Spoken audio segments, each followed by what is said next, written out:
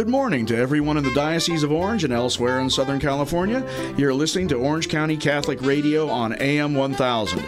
We're coming to you through the good offices of Immaculate Heart Radio today and every Thursday morning from 11 to noon from our studios on the campus of Christ Cathedral in Garden Grove. I'm Patrick Mott.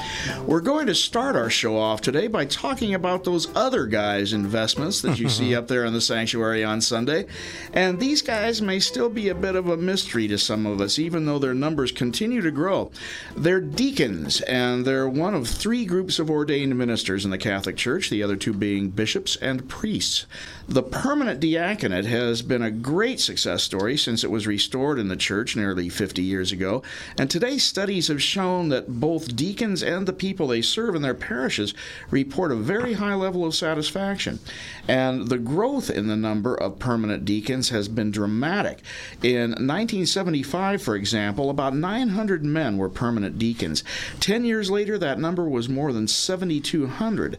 And now get this, by 2010, there were 17,000 permanent deacons in the United States. Now, I'm going to call that a success story, and I think our first guest will agree.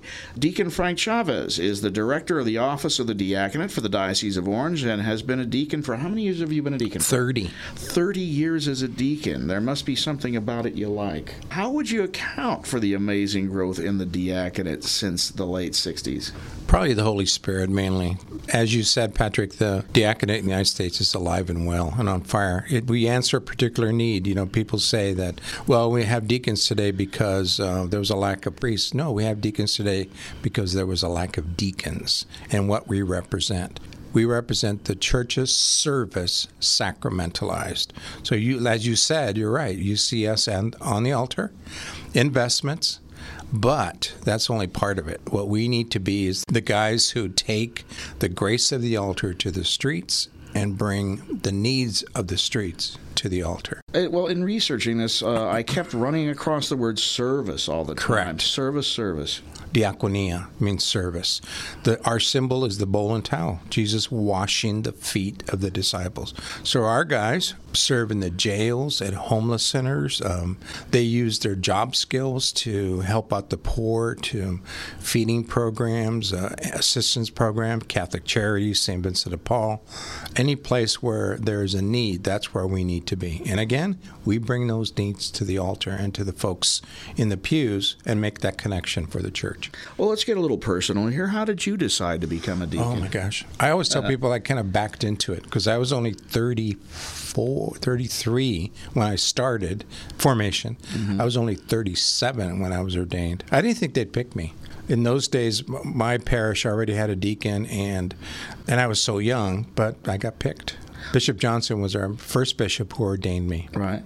And it's been a growth and joy since then. Well, what was your motivation? You're going along in your young adult life, and everything is pretty nice, and one day, bingo, you start thinking about the diaconate. Actually, other people encouraged me, so that's why I say I backed into it. But the motivation was to serve the church. I've always been close to it, mainly for my parents, my grandmother and mother, and it was a great way, and it was new and exciting, and my wife was on board completely, and so we said yes, and since then it's been learning more and more about what the diaconate is, and falling in love with it in many ways, learning more what the vocation is, how important it is in today's church. I want to make a quick point here. We are talking about the permanent diaconate. Correct. There are two types of diaconate. Correct. There's the transitional diaconate, which priests go through on their way to becoming ordained priests. That is correct. And then there is the permanent diaconate, which you represent. Mm-hmm. Well, describe a little bit about the period of formation for the permanent diaconate. Now, if you're going to be a priest, you are in formation fairly intensely, depending on what type of priest you're going to be, for a number of years. And you go away to a seminary. That's right. Mm-hmm. So what's involved for a permanent deacon? In the Diocese of Orange, it's 5 years of formation, from being an inquirer, an aspirant, a candidate, and finally ordination. There's study, the academic piece, there's spiritual formation, the prayer piece, and then there's the ministry internship, which is the service piece. So there's 3 facets of it, pretty intense, and a lot of time dedicated to study, to prayer, and to serving, all those 5 years. to get ready. Well, not all deacons are retired. Some are Right. older and retired, but Right. some are younger and hold down full-time jobs. Now, how does that dovetail with the period of formation? Here in the Diocese of Orange, the majority of our deacons have jobs. So it's very clear that your priority in formation and afterwards is your wife, your family, and your job. That's your priority. Your wives say, hey, you married me first before the ordination. So they're always a good reminder. So we have to keep that in perspective, keep it in balance. That's why your wife has to be on board. A lot of times the wives come to everything that we go to, all of the sessions, all of the classes, and they're an integral part of that formation. And I think that's one of the things that makes deacons maybe a little more approachable Yes. to a lot of parishioners. Yes. They will talk about family matters Correct. and marriage matters, and they're talking to somebody who knows it from personal experience. We have a mortgage.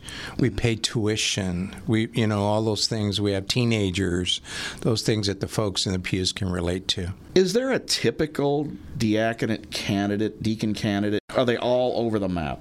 They're all over the map, but we look for a humble person who's active in the church and is really dedicated to serving. Those three things. Who their pastor presents to us, that's the way we do it here in the Diocese of Orange. The pastors nominate them, and then we go through a selection period. And again, the wife has to be, if he's married, has to be an integral part of the whole process. Now, not many deacons are unmarried because there Correct. is, tell us about that. And we do have single guys who are deacons here in the Diocese of Orange. In the class that was just ordained, there's 2 single guys. But at ordination, there's one difference in the ordination. They take a vow of celibacy. Right. Because the transitional guys, as you said, Patrick, the guys on their way to priesthood, they take the vow of celibacy, not at priest ordination, but at diaconate ordination. That's right. So our ordination is identical to theirs, the single guys, except for that one question. And there is a bit of a catch for the guys who are married. If a married deacon's wife predeceases him, what happens then? He cannot remarry. He has to live the rest of his life, especially if he expects to continue as a deacon, to live as a celibate. So we pray real hard that our wives will stay healthy. I was going to say, you're looking out for your wife's good health at all times. Well, we touched on this just a second ago, but I'd like to explore this a little further. Sure. How do parishioners relate to deacons as opposed to priests? This is not saying, the priests cannot do this, but there's just something special about a deacon. I think that's true because they know that we're married, so we understand married life and having teenagers, having children, running a household, having a job, as I said before. Not that priests can't understand those things, but we live them, and the folks can relate to us. So when we preach, those things come up, hopefully, in our preaching, and the folks can relate to, he's coming from the place that I'm at, so... Talk about the sacramental side of things. You get to perform sacraments as well. Do. You don't just preach. You get to do some sacramental work. Correct. At Mass, we preach, as you said, and proclaim the gospel, read the intercessions. And you notice the deacon is the one that sends us forward. Go in peace, proclaiming the word. Go in peace, giving God the glory. So we're the ones that send folks out to serve. But we also can baptize, witness marriages, vigils, gravesides, and our guys are very busy in those areas. Do you have a favorite job sacramentally? I know a lot of deacons really enjoy officiating at weddings. Yeah, I do. I kind of enjoy it all. I think a real special time always is baptisms, especially of babies. I've had the great joy and privilege of baptizing all 5 of my grandkids. Oh, that's fantastic. So it's a tremendous thing. But to enter life into the couples at a significant part of their life. They're just starting their life with a baby. Maybe they're taking some steps back towards the church if they've been away. They begin to think important things.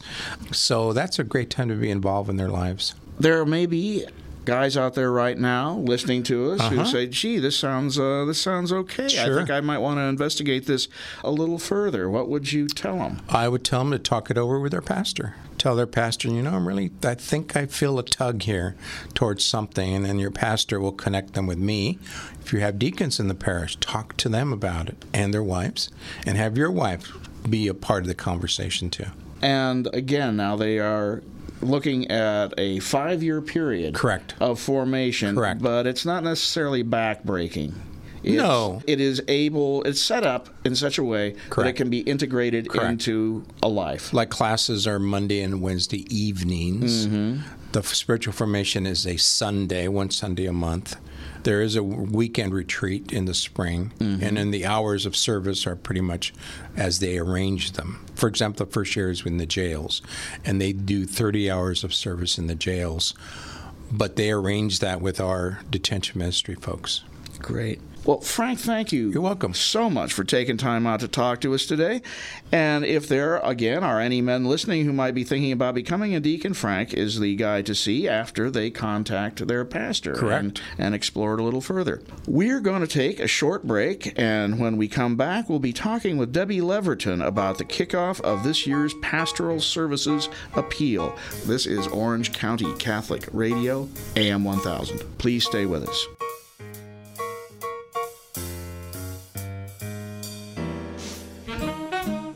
The Orange County Catholic newspaper is now available for weekly home delivery. The official newspaper of the Diocese of Orange seeks to illuminate and animate the journey of faith for Catholics within the Diocese of Orange through timely sharing of news, commentary, and feature content in an engaging, accessible, and compelling format. Please call 1-877-627-7009 or visit occatholic.com to subscribe.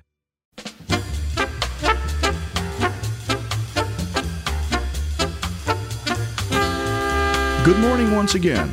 We're back with Debbie Leverton, who is the Parish Stewardship Director for the Orange Catholic Foundation, and it's Pastoral Services Appeal time again. All across the diocese, people are going to be seeing banners in their parishes and video presentations. They'll be hearing from their parish priests and others about what's going on with this year's appeal. We're going to get a little preview of it today. First of all, thanks very much for being with us on Orange Catholic Radio. The PSA, in the words of Bishop Van, and this is what he said, helps to support the ministries of our diocesan church and strengthens the mission of the church in all of our parishes and centers, and helps to strengthen our bonds of communion and family in our local church. That's Bishop Van. Now, the overarching idea of the PSA is to do collectively what we can't do as individuals. Is that right? That's correct, Pat. As a diocesan church, all 62 parishes and centers make up our diocese, and many of the ministries and services that are funded through the PSA are specifically for the building up of the church, for supporting faith formation, for providing for our seminarians, our deacons, our priests, for all the sacramental life of the church. So in that way, it encompasses the larger life of the church beyond the individual parish boundary. Well, let's talk about some of these ministries and communities, really, that are partially funded by the PSA. They are funded sometimes quite generously. Let's talk about a few. Okay. Well, this year, one of the ministries that we are focusing on just for education purposes is the Catholic Deaf Community. The Catholic Deaf Community provides Mass and sacramental preparation for hundreds of individuals in American Sign Language. Each week, the Masses are provided out of Mater Dei High School in the chapel. This is a very important ministry that enables the deaf children and adults, but mostly their children that are there, to help them learn about their faith and become active members of the faith in the future years. So it's very important that way. And another one of the ministries that we are focusing on this year is the diaconate formation and support. Many of us are familiar with the deacons that serve in our parishes, and we become very close to them and depend on them for the important service that they provide. The diaconate formation office really provides recruitment, classes, formation for deacons. They go through a 4-year formation period. It also provides support for their spouses and their families along their journey of serving as deacons. So that's a very important ministry as well that's funded through the PSA and definitely benefits each and every one of our parishes and centers. Another one of our ministries that's funded through the PSA, and I think it's close to many people's hearts, is Catholic school tuition assistance. Each year, and especially this coming year, it's actually increased a bit. It's $1,025,000 that will be provided in tuition assistance. This money is provided directly to the schools to give to families. So the school actually helps to determine which families are in need and at what level of need and support that they would receive. So $1 million each year from the PSA is used to help support families who could otherwise not be able to have their children in Catholic schools. That makes a big difference in their lives. Well, this money that's being funneled into these ministries, this is not something where a donor is going to see the money go flying out of their wallet and never see the results again. It's going to come back to a lot of ministries that are very close to them that will benefit them very directly. That's right, and they can just look around their own parish and see the benefit that they receive from these ministries that really help support the life of the parish and their parishioners there.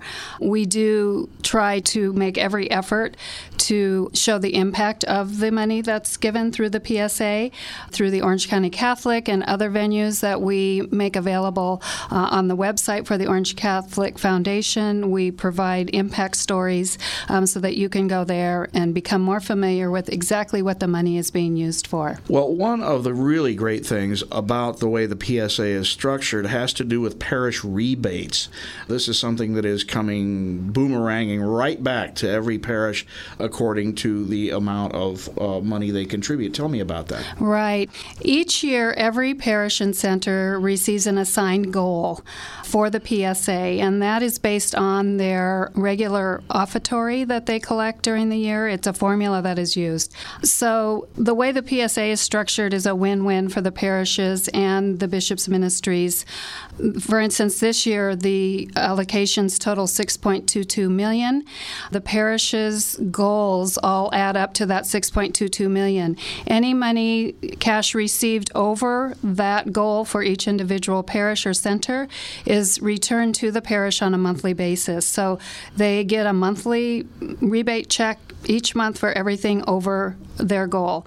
Typically, the parishes do very well with earning rebates, and they are very motivated to really reach beyond their goal so that they can really bring these rebates back to their parish for their own significant projects. For instance, this year I'm projecting there will be somewhere close to $4.5 million that will go back to the parishes and centers. So overall, the campaign, our goal is, and I'm hoping that we reach $11 million this year or close to that. We have gone beyond that in previous years at times. So even over and above the $6.2 million, that's just for the bishop's ministries. The other $4.5 to $5 million would be just for parish rebates. When people think about charitable giving, sometimes they hesitate because they may think their money might not be put to the work they intend, but will be swallowed up by administrative costs, bureaucracy. One of the great things, again, about the PSA is that this doesn't happen, does it? No, it doesn't, and we're very careful about the administrative costs that are part of the PSA program.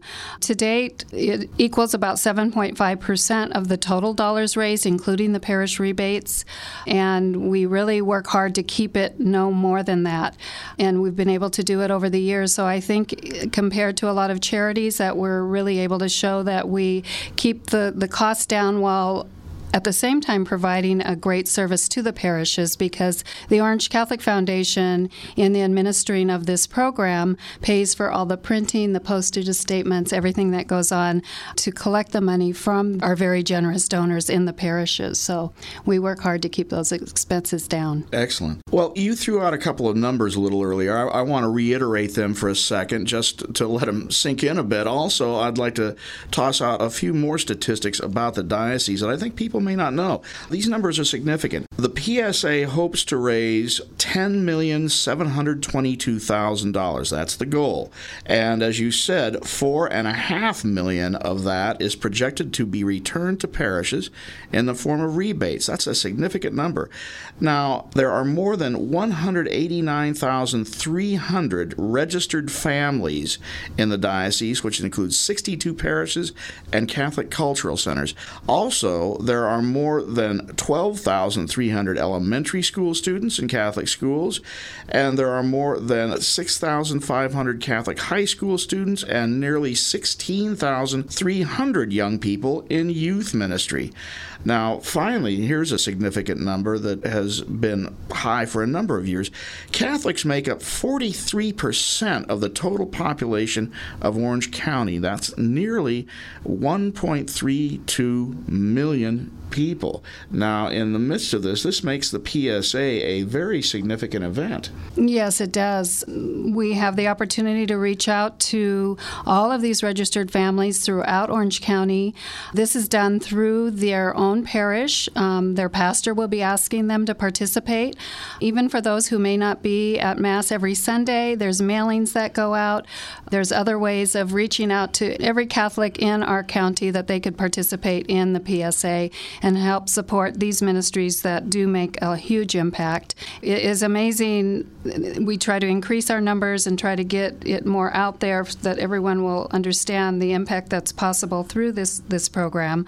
And so each year we really try different strategies to reach out and get more and more Catholics involved in the PSA, and also at the same time to get them involved in their own parish as well. Well, the PSA has been very successful in the past, I know. How many years has it been going on now? Do you happen to know? The PSA was called something else at the beginning when it was Bishop Johnson, when Bishop Johnson first started our diocese in 1976. I think the PSA started in 78, and it was called Unity and Growth, and the purpose of it was to help buy land for expansion for parishes in our diocese. Over the years, it's changed its focus a little bit, and probably for the last, I would say, 15 years, it's been called the Pastoral Services Appeal, which pastoral services means it's funding services that directly serve the parishes. So pastoral services meaning those ministries that directly impact and support the parishes. And it has been quite successful since being called that, right? Since funding ministries. It has. I think people can really relate to the ministries and see the benefit that it provides, even at their own parish. So we hope to tell the story that shows them how they can really make an impact in people's lives. It's not just going towards program expenses, but it really helps impact people's lives. And I think that is something that is good for people to be interested in and involved. Well, Debbie Leverton, it's been a pleasure. Thanks so much for all the good information about the Pastoral Services Appeal. Please watch for more information about the appeal in the current issue of Orange County Catholic, the diocesan newspaper, and in your home parish. If you would like to find out a little bit more about it online, please go to orangecatholicfoundation.org. We'll come back shortly with a love story for Valentine's Day that reads like a fairy tale. You're going to want to stay with us for this, trust me. This is Orange County Catholic Radio, AM 1000.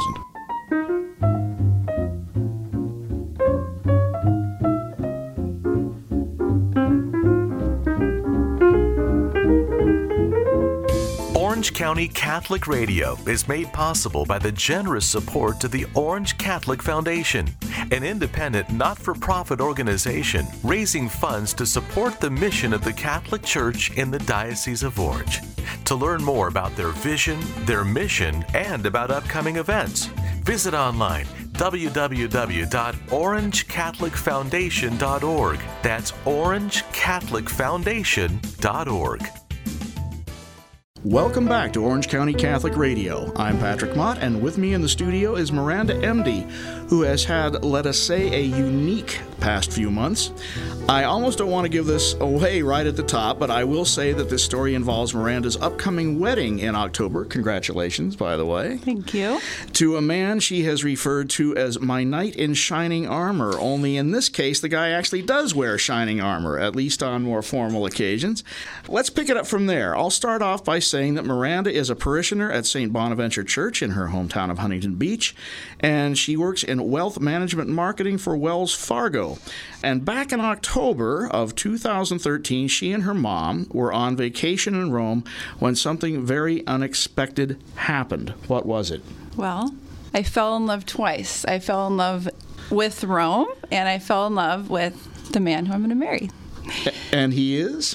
Jonathan Benaghi, and he's a Swiss guard at the Vatican. Now, you've got to tell us how this happens. Not everybody goes to the Vatican and falls in love with Swiss guards. What's the story on that? So my mom and I were on a 3-week vacation in Italy, spent the first part in Rome, and then traveled all throughout Italy, and really ended the trip the last 5 days in Rome. And it was the night before we were flying back home.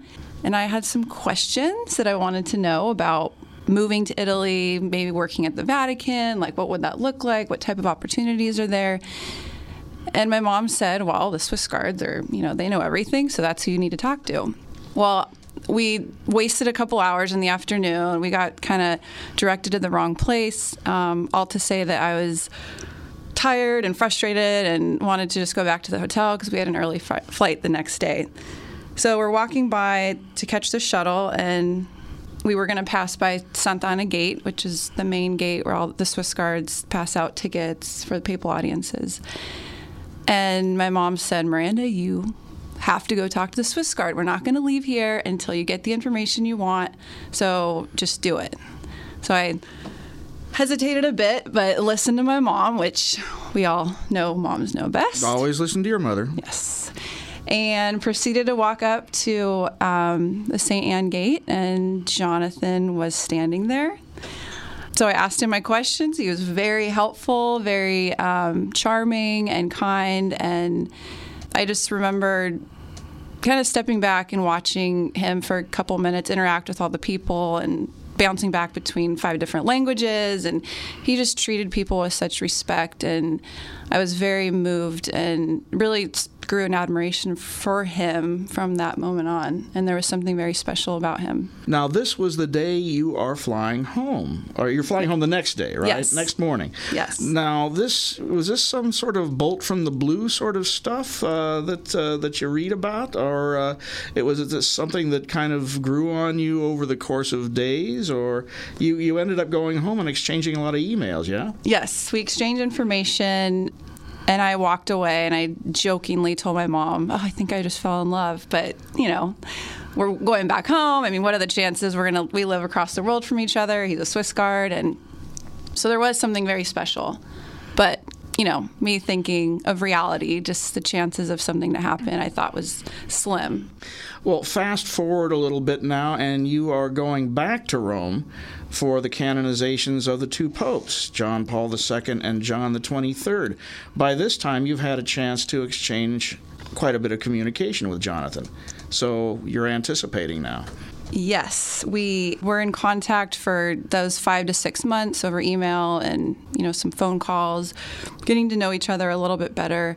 And I was already going back for the canonizations. And so he had a lot of stuff planned for us to do in my free time and in his free time. So there was a lot of anticipation going into the trip, just, knowing that I spent 10 minutes talking to him and that this trip we would be spending more time together, and really to see kind of where it would go.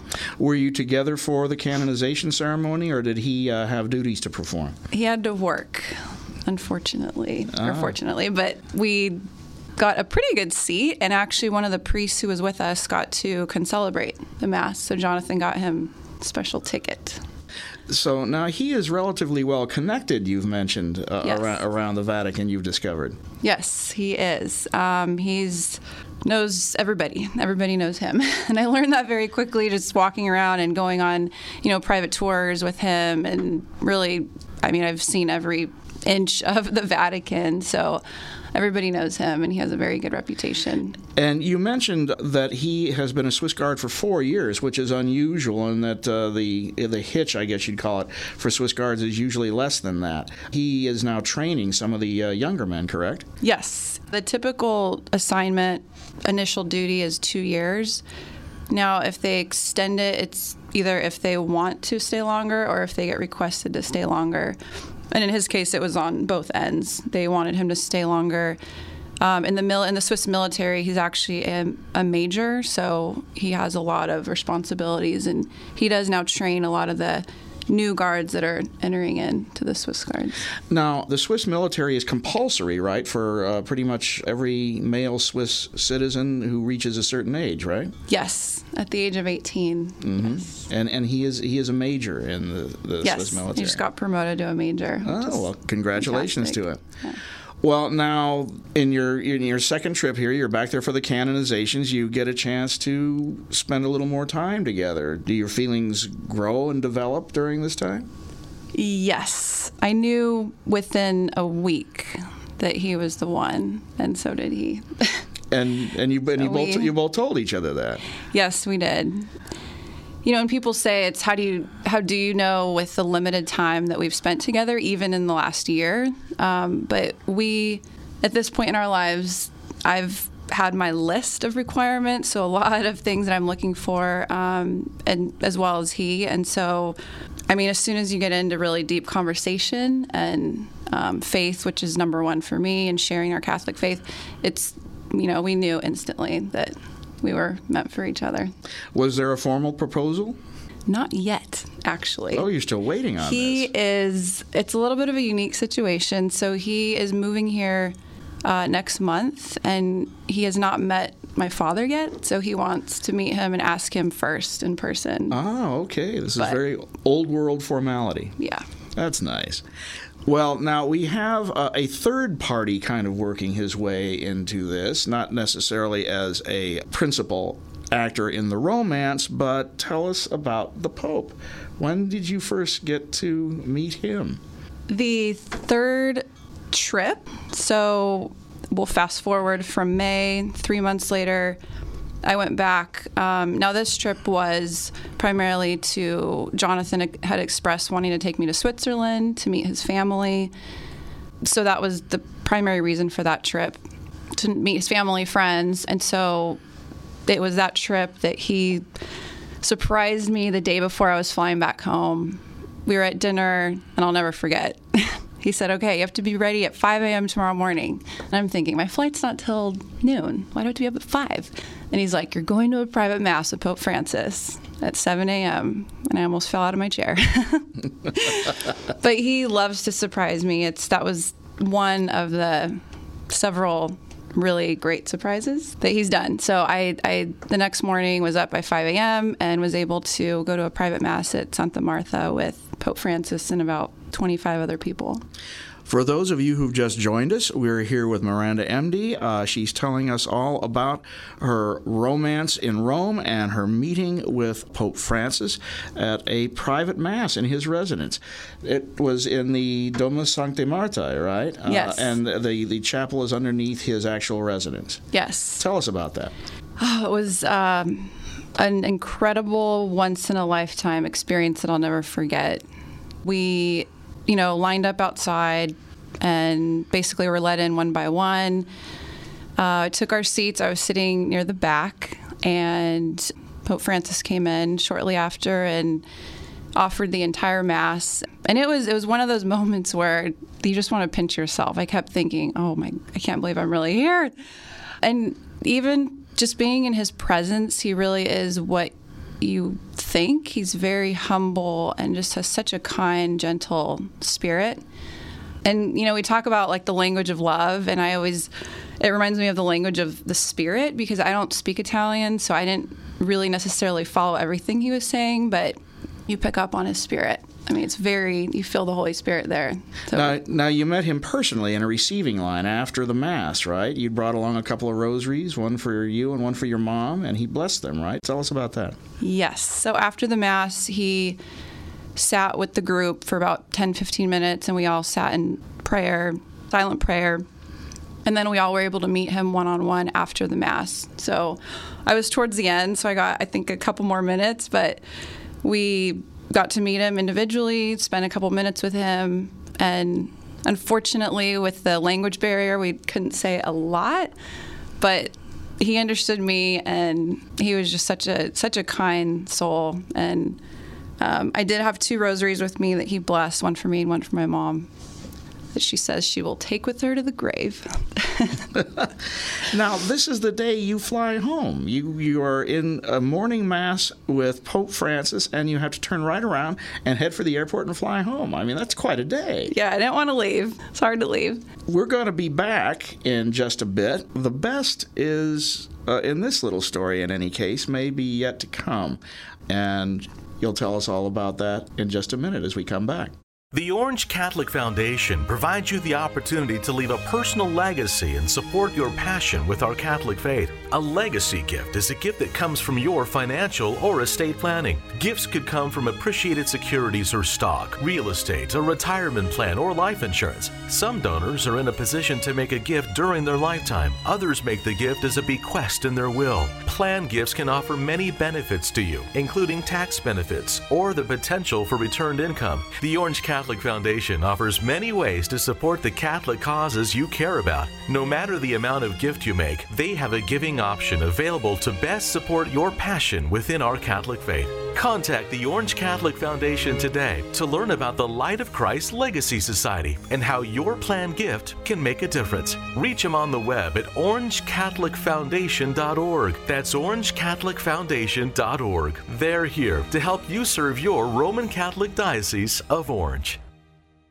The Orange County Catholic newspaper is now available for weekly home delivery. The official newspaper of the Diocese of Orange seeks to illuminate and animate the journey of faith for Catholics within the Diocese of Orange through timely sharing of news, commentary, and feature content in an engaging, accessible, and compelling format. Please call 1-877-627-7009 or visit occatholic.com to subscribe.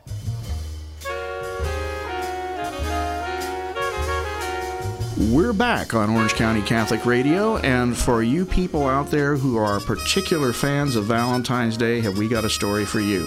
We're in the studio here with Miranda Emdy from Huntington Beach, and she has already gone through the most wonderful story about her going to Rome, falling in love with a Swiss guard, meeting his family in Switzerland, planning a wedding, and attending a private papal mass in Pope Francis's residence. You think it's not going to get any better? But yes, there's more. And she's going to tell us about that now. You came back again to Rome last December over the Christmas holidays. And tell us what happened on that trip. Yes. So this trip primarily was to look at venues and churches for the upcoming wedding this fall. Mm-hmm. We were looking originally at around Thanksgiving or beginning of December for me to go for 12 to 14 days. And we're trying to work it around Jonathan's schedule as well. So, throughout discussion, we agreed that actually Christmas was the best time to go. And we both thought it'd be really special to spend Christmas together in Rome, his last Christmas there as a Swiss guard as well. So I booked my flight. It wasn't until, weeks later that he surprised me yet again and told me that he had requested my name to the head of pontifical celebrations to be a lector at the upcoming Christmas Mass that Pope Francis was doing in St. Peter's. Now, this is the Christmas Eve midnight Mass, right? Yes. And, of course, no one's watching. Right. Only millions of people. So I flew in 2 days later, found out that because I still, going there, I'm like, okay, am I really going to do the reading? Is this really happening? And so it wasn't until, I get there a couple days later, Jonathan's like, okay, rehearsal time is 8 a.m. on Christmas Eve morning. You're doing the second reading in English. And So the reality set in that, okay, this is really happening. So Christmas Eve, we had the morning rehearsal, and I remember looking around St. Peter's, just, again, that kind of moment of you want to pinch yourself. Am I really here right now? And so we had the rehearsal, went through where we're going to sit, how we're supposed to walk up and bow, and did a dry run of the reading. I was very nervous, so the reality started to really set in, but I just wanted to savor the moment and just enjoy it. Now, for those of you who have never been to St. Peter's, this is not your little chapel around the corner. This is huge, right? Yes. It's every time I go and walk in, you have that feeling of you're just in absolute awe of the size of it. And this particular Mass was celebrated on St. Peter's altar beneath that immense baldacchino by Bernini. So, huge statues on either side. So the space is almost magnified, isn't it? Yes, it is. So we had a second rehearsal right before the Christmas Mass, a couple hours before. And so we're already, dressed up and did another dry run. And again, it was the nervousness definitely kicked in on a whole nother level, just realizing and looking around, and, people are starting to arrive, and all the musicians and all the cardinals, and it's like, oh my gosh, this is amazing. But, and then, the Christmas Mass started, and again, when we got called up to start walking up together, I felt my heart beating through my chest, and I just remember telling myself, okay, God is with you. Holy Spirit, take over. Don't trip on your dress and don't trip on your words. And thankfully, the Holy Spirit did come through. For those of you just joining us, we are with Miranda Emdy, who is telling us about how she performed the second reading at the Christmas Eve Midnight Mass last Christmas in St. Peter's Basilica. Now, you're up there, you're reading, you're getting ready to read. Are you thinking, okay, I've done this before, I can do this? Or are you thinking, oh, this is overwhelming? The latter. So I'm not a lector at my parish, so I'm not an experienced lector. But yes, I was extremely nervous walking up, heart beating through my chest, and I remember walking up, about to, prepare to read, and just look. We're not supposed to look up, by the way. Well, I looked up right before I was about to read, and seeing just the sea of people and all the cardinals right in front. I see Pope Francis on my left in the corner of my eye, and just said, okay, Holy Spirit, take over. That's about all you can do at that point.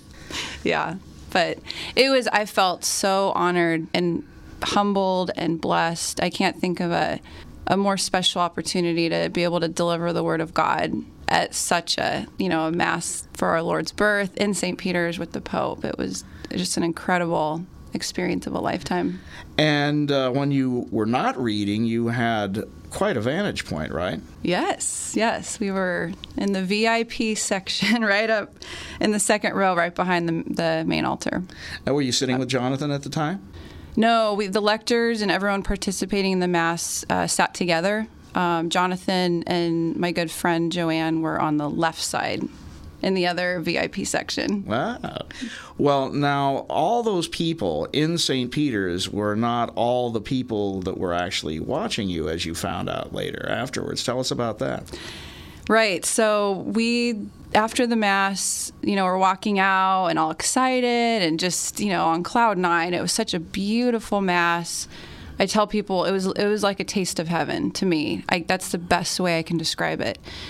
And we're walking out into St. Peter's Square, and it didn't even dawn on me that the St. Peter's Square was filled with people. So, we're talking hundreds of thousands of people. They had the big screens up, and before I knew it, that people were coming up to me left and right and asking, oh, you did the English reading, you did such a great job, could we take a picture with you? So it was just cool to, get such support and, hear that feedback from all the people that were out in St. Peter's Square watching. And afterwards, you and Jonathan went to a restaurant nearby, just had a nice dinner and relaxed, right? Yes, and it was a nice way to end or to start actually Christmas Day. Quite a bit more than 15 minutes of fame there. Yeah, I guess so. Well, now, when you got home, what do you tell your friends back at work, back at church? I mean, you've been living a fairy tale here. What do you tell them? What did they tell you? I tell them, I mean, everyone is so excited, and that's the most common thing I get is, I mean, I've been talking to people at that work at clothing stores because it somehow comes up, and everyone somehow, I mean, the story's out there, my friends of friends and people I don't even know, and everyone says, oh my gosh, this is like a fairy tale. This is unbelievable. And the one thing that I don't want to ever forget is that it's only God could make this happen. And he really, I mean, Jonathan is a gift in my life, and meeting the Pope and all these things that we've talked about are gifts from him. And I'm so glad that I have listened to him and I've stayed faithful in his plan, because he really does have the best plan for everybody and for all of us, no matter what stage in life. And it's better than what we could ever expect. When you have a quiet moment alone and you sit down and you reflect back on all this, and you think that it happened in a little more than a year, for a year and a half ago, none of this was in your life. Does it kind of give you pause? Does it surprise you? Yes, I still have those moments of wanting to pinch myself, because everything's happened so fast, and it really does feel like a dream at some moments. But I'm very humbled and blessed, and I couldn't be happier. And I'm guessing you feel a bit like a Vatican insider. Not that you're part of the Curia or anything like that, but you have done a lot of things at the Vatican and around the Vatican that most people will never get to do. You've met people that most people will never get to meet. So the Vatican has got to start feeling a little bit like home. It does. It does. That's exactly what it feels like. It does feel like my second home at this point. I've met a lot of the Swiss Guards, Jonathan's friends, a lot of bishops, some cardinals, monsignors there that work at the tribunal. I mean, so it's been incredible to meet all the people and already establish relationships there as well. Well, Miranda, great congratulations on your upcoming wedding in October. And if you want to see a couple of pictures of Miranda in Rome and Jonathan, pick up a copy of this week's Orange County Catholic. They are featured prominently. It's been wonderful having you on the show. I know our listeners join in wishing you and Jonathan all the best. And that's it for another edition of Orange County Catholic Radio. Please join us again next Thursday at 11 a.m. for another hour of good talk and intriguing topics. You're tuned to Immaculate Heart Radio, AM 1000. I'm Patrick Mott.